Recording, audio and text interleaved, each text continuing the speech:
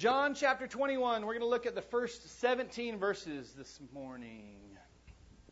Now, I don't know about you, but if I'm honest with myself, I find that oftentimes I feel less than energized for the task at hand, for the ministry that God has called me to. And I don't know if that's just because I have 3 children, 3 boys under the age of 5, or pastoral ministry is difficult, or it's just kind of a combination of all those things. But as Christians, we are called to go, to bring the gospel to the nations. And whether that going is to our next door neighbor, to the folks here in our town of Idlewild, or to the ends of the earth, you have been called by Christ to tell others about Jesus. And it's interesting as we look at this passage this morning in John 21, we're going to see a bunch of disciples who were not going. In fact, they were hiding. Jesus had just been killed. He had just been crucified. And we don't see the disciples out on the streets telling of the witness of Jesus Christ and His work on the cross. We find them hiding in the upper room behind locked doors, fearful for their lives because they were afraid that the same fate would come to them. These disciples were scared, and they had been commissioned by Christ.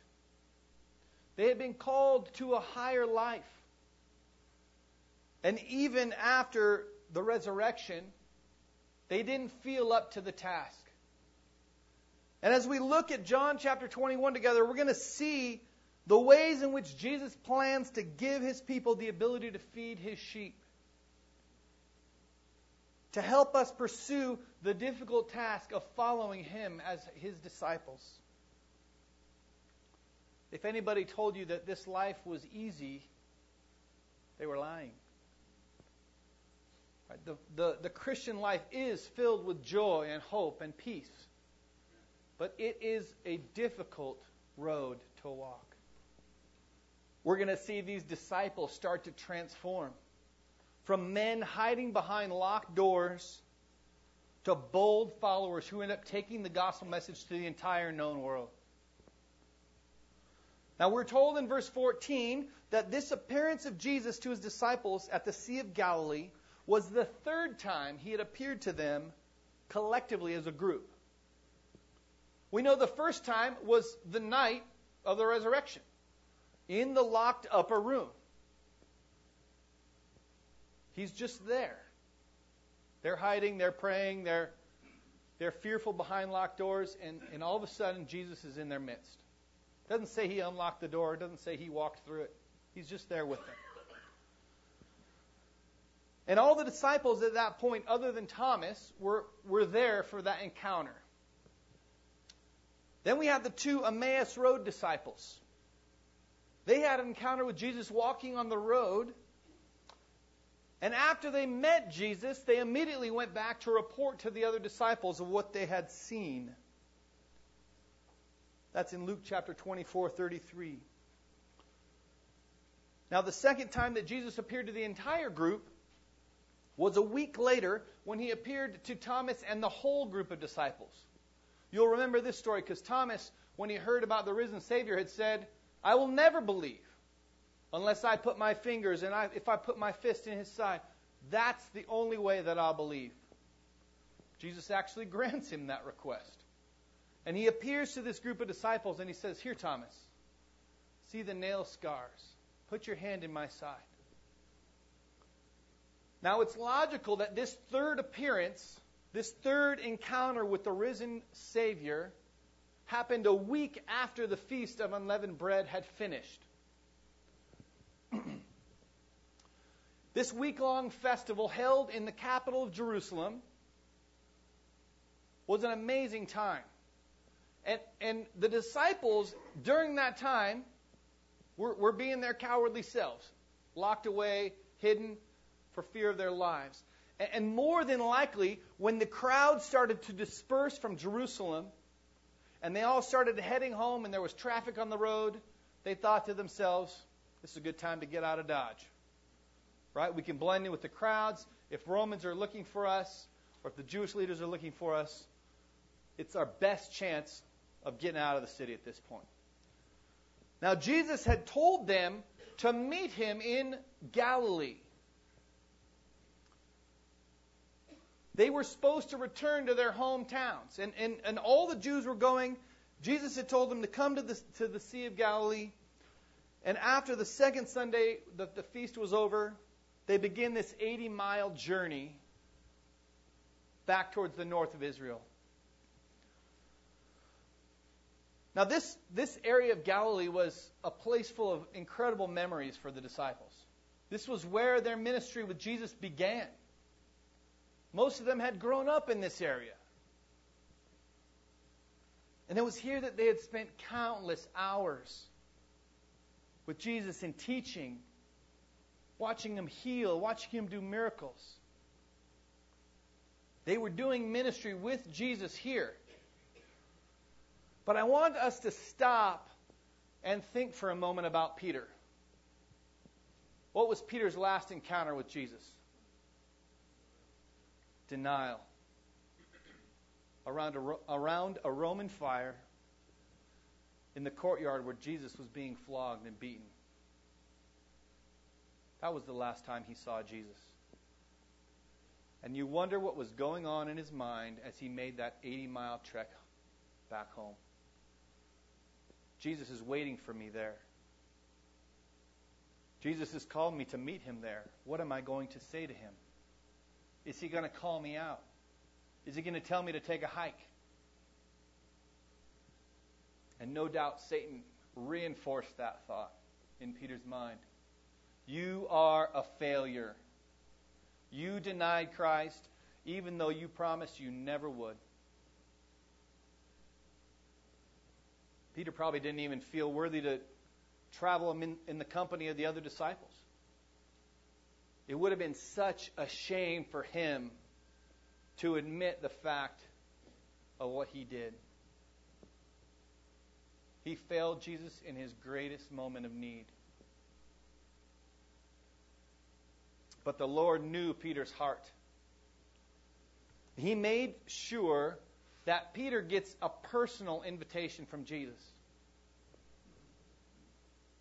He invites Peter specifically by name in the Gospel of Mark.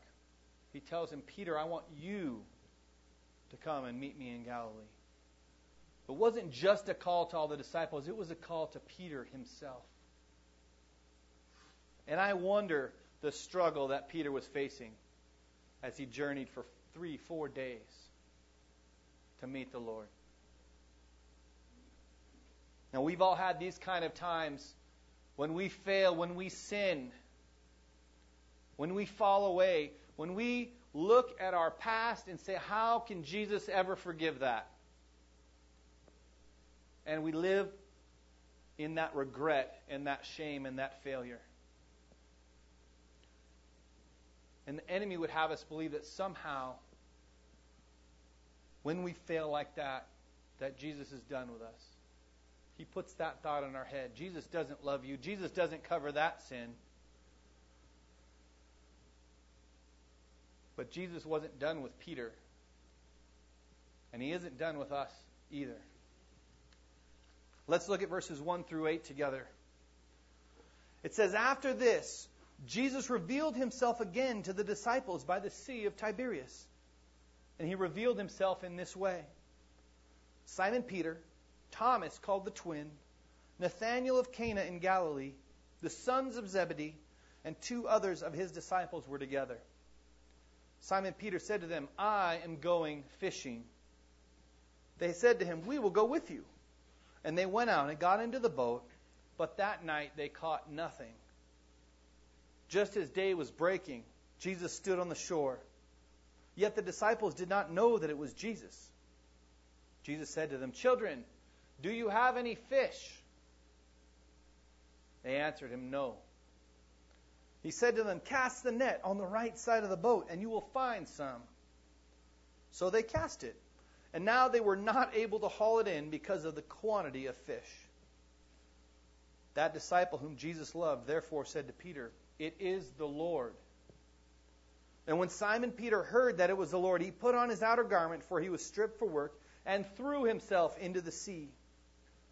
The other disciples came in the boat, dragging the net full of fish, for they were not far from the land, but about 100 yards off. Now, how many of you have seen the Lord of the Rings movies? If you haven't seen them, I'm going to spoil it. But the analogy's too good, I can't pass it up. So, at the end of this trilogy of films, this group that set out to destroy the One Ring, they battled each other, they battled the forces of darkness, and they finally succeeded in destroying the ring.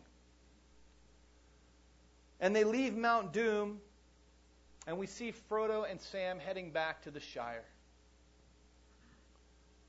And what's striking about this picture is that everyone in the Shire is going about their business like nothing's ever happened. Nothing has changed at home. Nothing has changed in the Shire. But for Sam and Frodo, everything has changed.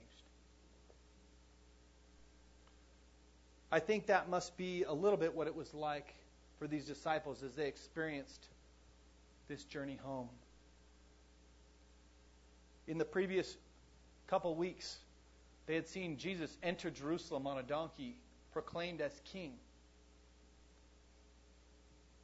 They had fled in terror after the garden as Jesus was arrested and beaten and tortured.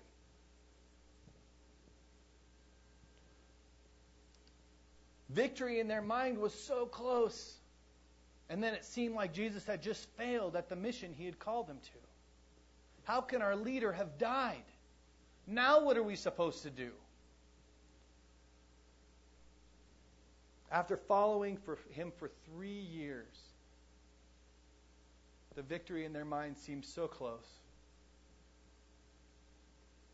And it seemed like defeat as Jesus hung there on the cross for them.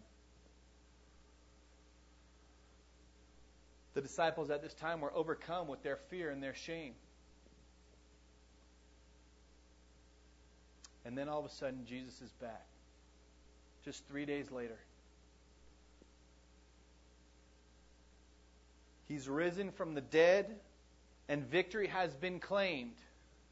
But as the disciples head back to Galilee, it seems like nothing has changed. Everything at home is just as it was when they left.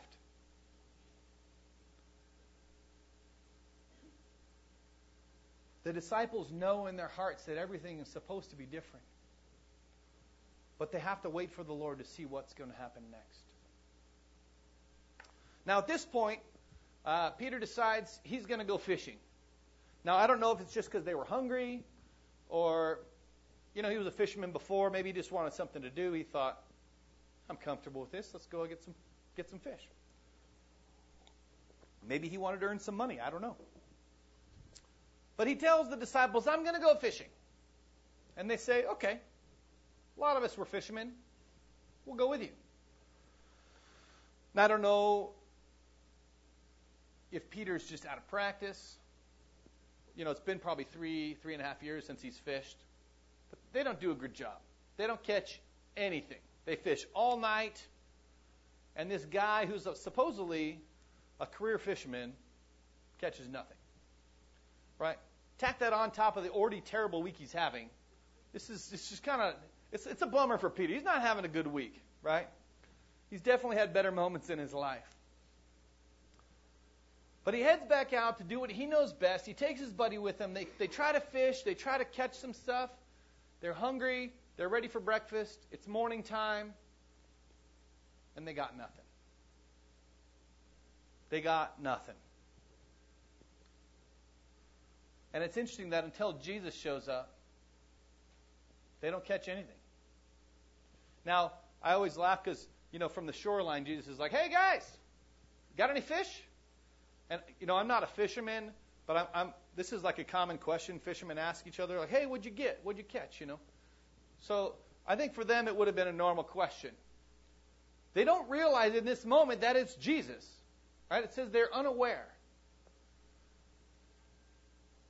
But think about this as this story unfolds. Jesus is making a request of them that seems kind of ridiculous. Well, just put your net on the other side. I mean, a boat was only 6-8 feet wide, maybe. Why would fish be on the other side? It's nonsense, right? It reminds me of another story. And I wonder how long it took these disciples to remember this story. It was a story when Jesus first called them to follow him. And again, they fished all night, and they caught nothing. And Jesus tells them, hey, it's the morning time. Push out just a little bit further into the deeper waters. Then you'll catch some stuff. What do? They listen. They push out, and it says their boats were so filled that 2 of the boats together almost sank as they came back into shore with all the fish. That was a lot of fish.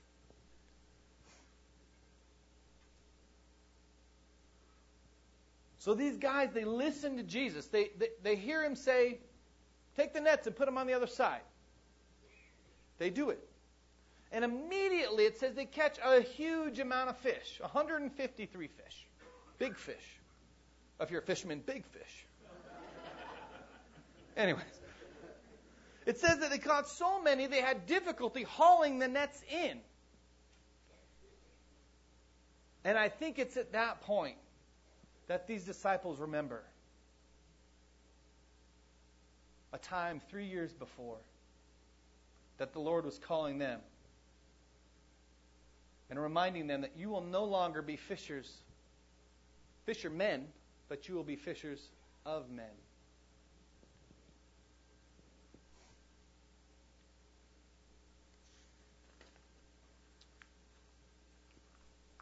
Jesus demonstrated again his authority over nature. And he gives them this supernatural catch of fish. And when they see this miracle repeated in front of their eyes, they knew right then and there it was the Lord on the shoreline. And John, referring to himself as the disciple that Jesus loved, who was also a fisherman and probably one of the partners that Peter had in his early days, says to Peter, it is the Lord. It's almost like he's telling Peter, it's happening again. Remember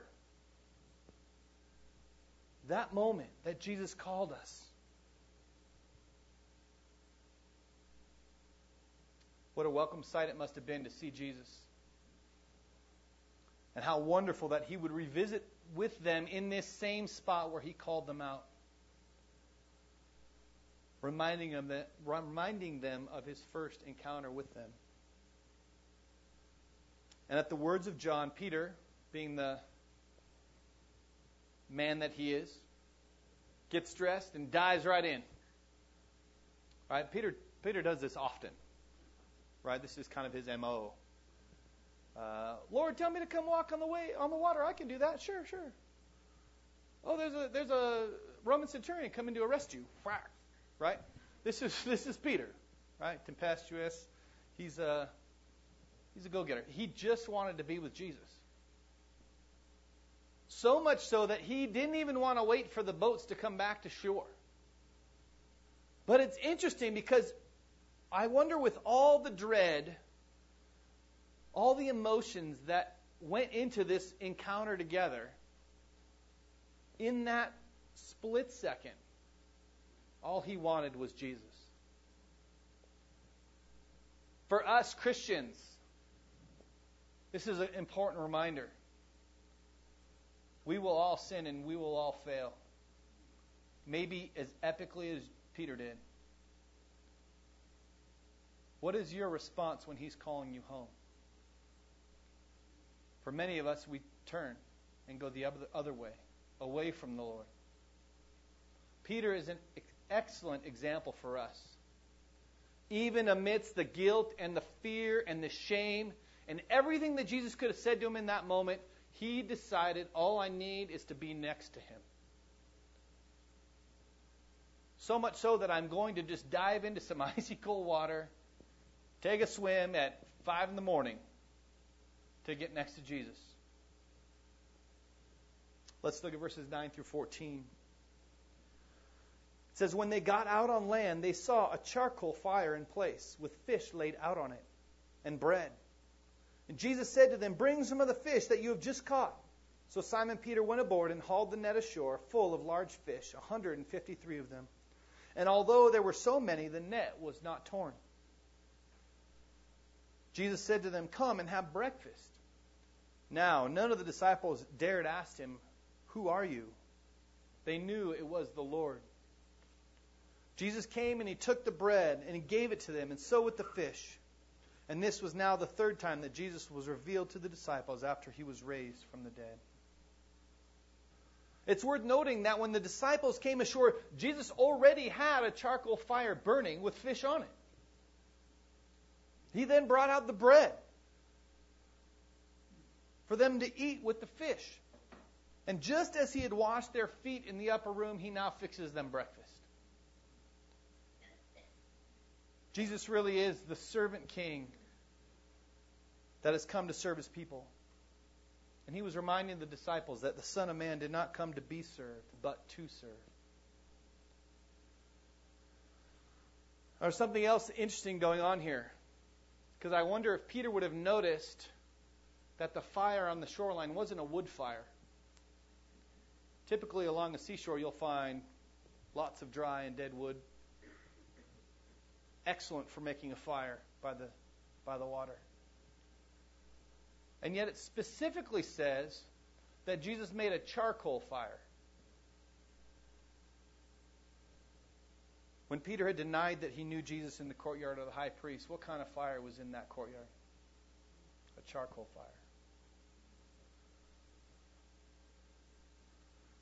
He had left that charcoal fire a broken man. A man who had denied his Savior. But in our passage today, he is restored beside a charcoal fire, beside the very kind of fire that he denied Jesus at.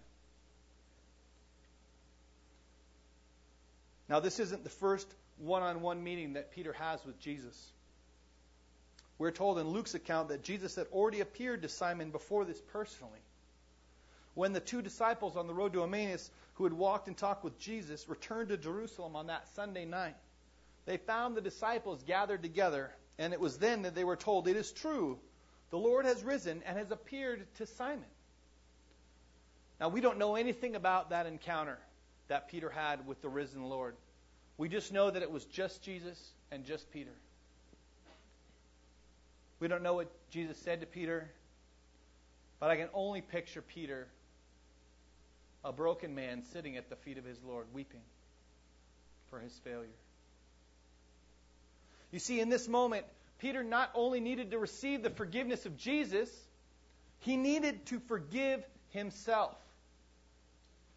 And so often for us, after we as Christians have given our sins to the Lord, who beats us up? We do. We're the ones remembering our sins. We're the ones holding on to our past, to clinging on to our failures. Jesus says, as far as the east is from the west, I will remember your sins no more. He makes that promise, and yet we so desperately cling to those failures in our lives. Jesus knew that Peter would need to be forgiven and restored publicly in front of the other disciples. Because Peter had denied Jesus publicly, and now Jesus restores him publicly. Let's look at verses 15 through 17. It says, when they had finished breakfast, Jesus said to Simon Peter, Simon, son of John, do you love me more than these? He said to him, yes, Lord, you know that I love you. He said to him, feed my lambs. He said to him a second time, Simon, son of John, do you love me? He said to him, yes, Lord, you know that I love you. He said to him, tend my sheep. He said to him the third time, Simon, son of John, do you love me? Peter was grieved because he said to him the third time, do you love me? And he said to him, Lord, you know everything. You know that I love you. Jesus said to him, "Feed my sheep." Peter had denied Christ 3 times, and Jesus reinstates him by asking him 3 times if he loves him. Now, often when we are in a situation where we have to confront someone else, the hard part is actually bringing up the issue at hand. Right? It's actually getting to the offense. How did Jesus bring up the issue with Peter? Does he ask Peter, "Hey, remember when you denied me around that fire in the courtyard when I was being crucified? Remember when I was being beaten and you were scared of a little girl?" There's no snark in Jesus, right? There's no pretense. He simply asks Peter what he needs to hear. He's making a statement about who Peter is when he's with Jesus. The first thing we notice when the Lord comes to Peter is that he calls him by the name in which he grew up. Simon, son of John. This would have been his childhood name. A name that maybe only his mommy still called him. And it's a contrast to the title that the Lord had given Peter already. The Rock. It's almost as if the Lord is asking, "Peter, do you remember your life before we met? Do you remember who you were before you had me?"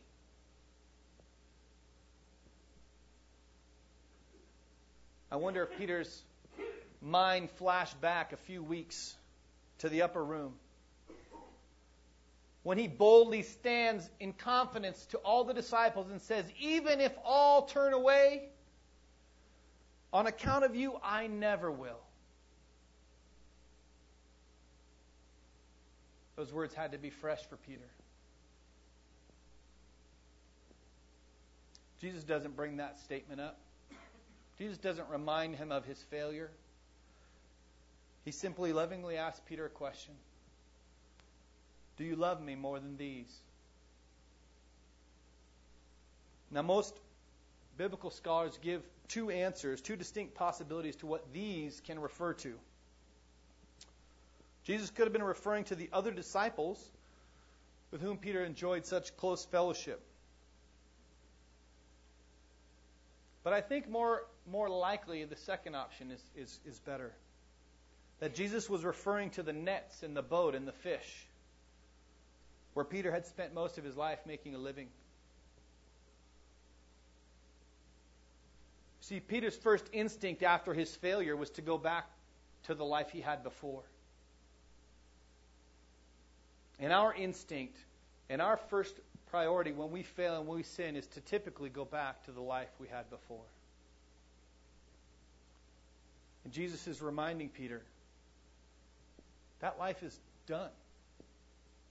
That life is gone. I have not called you to be a fisherman any longer, but a fisher of men.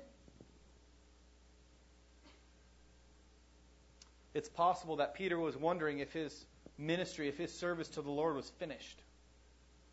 That somehow his failure had disqualified him permanently from serving the Lord.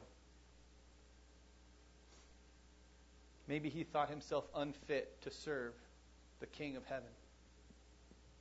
But so often, with the Lord, brokenness is part of the training.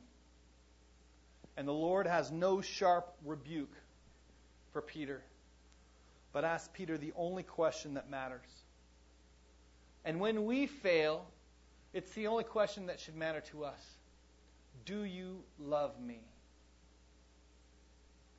Jesus knows you're going to sin. He knows you're going to fall. The question is, do you love him? Are you willing to put off your pride and your arrogance and to turn from that sin and say, "Lord, I need you and you alone"? That's why David was called a man after God's own heart. David wasn't great. David was a mess up. He was just like Peter. He was an idiot. Just like you and I. And yet God calls him a man after his heart, because when he failed, he picked himself up and he didn't run away from Christ. He ran to him. That's the call, the reminder for you and I this morning.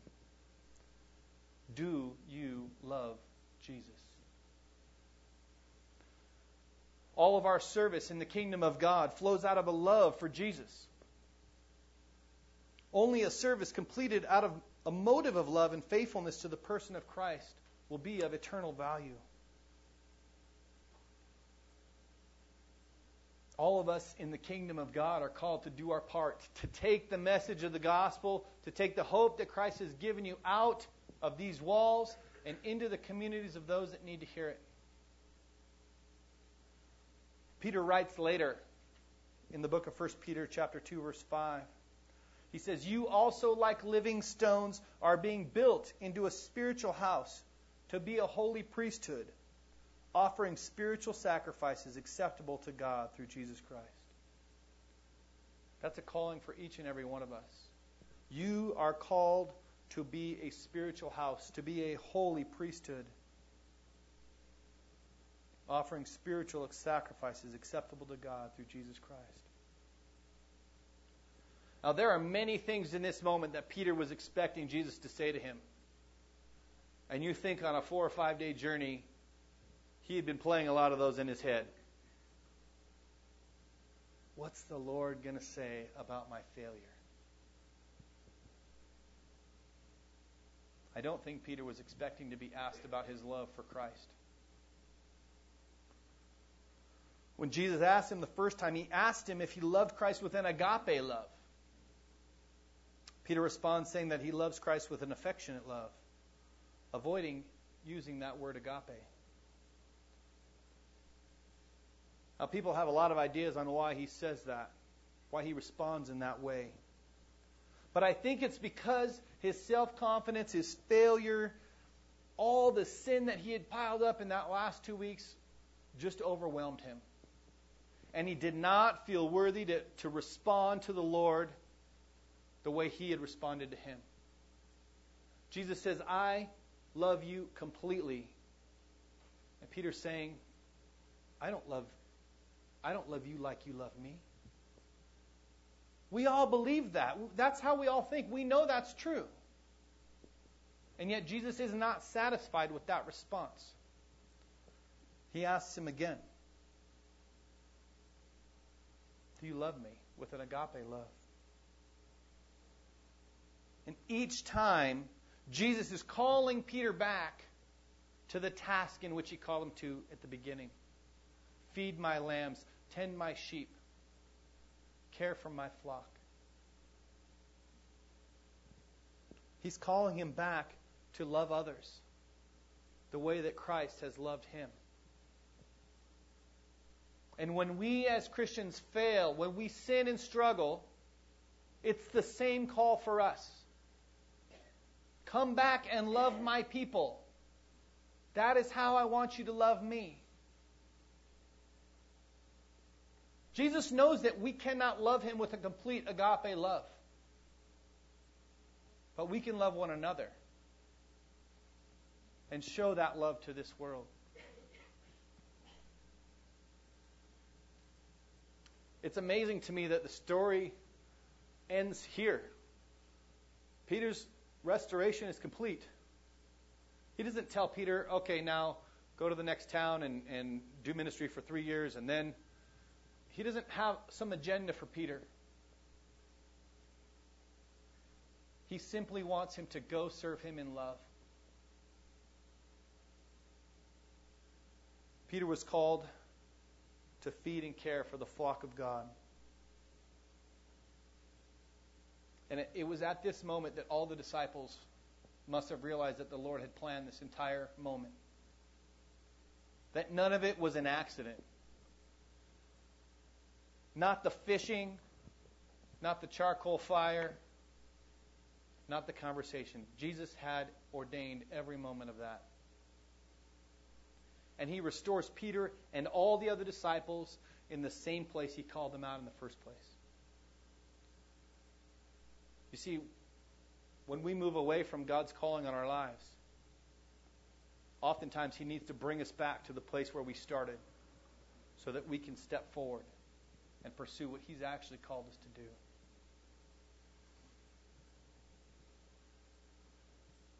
It's important for us to grasp also that Christ's love for Peter was just as strong and just the same as it was before he denied Him. Jesus didn't love Peter less because of his failures. And yet again, this is a lie from the enemy that we as Christians take into our own hearts. That somehow Jesus' love for you is less when you fail. Let it never be true. Let that lie never come into your head. We are not loved any less for our failures. But like Peter, when the Lord calls us to return to Him, it's time to get dressed and throw ourselves into the water and make a beeline for Him. To return to the grace of the Lord and the love and the calling He has for your life. And we desperately resist that at times. Because it seems scary. What's the Lord going to say to me? And I think this picture, this moment with Peter, is a perfect picture of what He would say to you when you return to Him. He'd simply say, "Do you love me? And if you do, take care of my family." Now, all of the apostles were present at this meeting. It wasn't a private interaction with Peter. It says Peter helps them bring in the boat, and they have their breakfast together. They eat. And then Peter has this conversation with Jesus in front of everyone. How difficult that must have been for him. But Jesus lovingly feeds His apostles. And His apostles all are brought back to a place where they can lovingly go out and feed Jesus' sheep. Peter is reminded that if he is to love Jesus, he is to love others. And there's a hard road of ministry before Peter in this moment of his life. It really hadn't begun for him until this moment. But if he's going to show Jesus that he loves him, he needs to care for the flock, for God's people. And following Jesus' example of serving, and Peter's example of serving, applies equally to us. As we look at this last appearing of Jesus to His apostles, and as we see the beginning of their responsibility to take this mission of the gospel, to go out, to be sent, we can begin to glimpse the way in which Jesus will equip and sustain them for this ministry. He's with them as they go forward and face rulers of kingdoms, large crowds and harsh environments, for most martyrdom, and also for the many believers that will come as a result of their teaching that they are now to be in charge of. And God promises to sustain them through the Holy Spirit and by His powerful word. It's the place where He feeds us and enables us to persevere, to keep going as Christians through the difficult times, through failures, through challenging relationships, through any other scenario that comes in your way. Jesus is calling us as a church to rise up as He has risen. And He's calling each one of us to live for God and to love and serve each other as He has loved and served us. And He promises to give you all that you need to succeed in that mission. But don't go back to the old life. Don't go back to what you know because it's comfortable and easy. Following Jesus is a difficult journey. And Jesus knew these disciples would have immense struggles as they left this place with Him.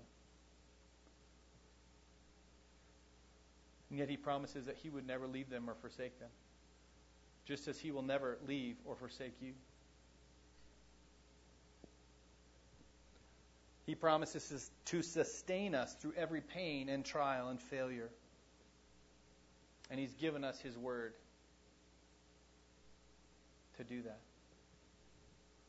So for us this morning, as we think through the struggles and the difficulties of our lives and how we respond in those moments, my encouragement and my hope is that you run to Jesus in His word. You run to Him in prayer. That you don't find yourself locked in a room, living in fear for what's going to happen because of your failure. Jesus is there waiting for you to return to Him.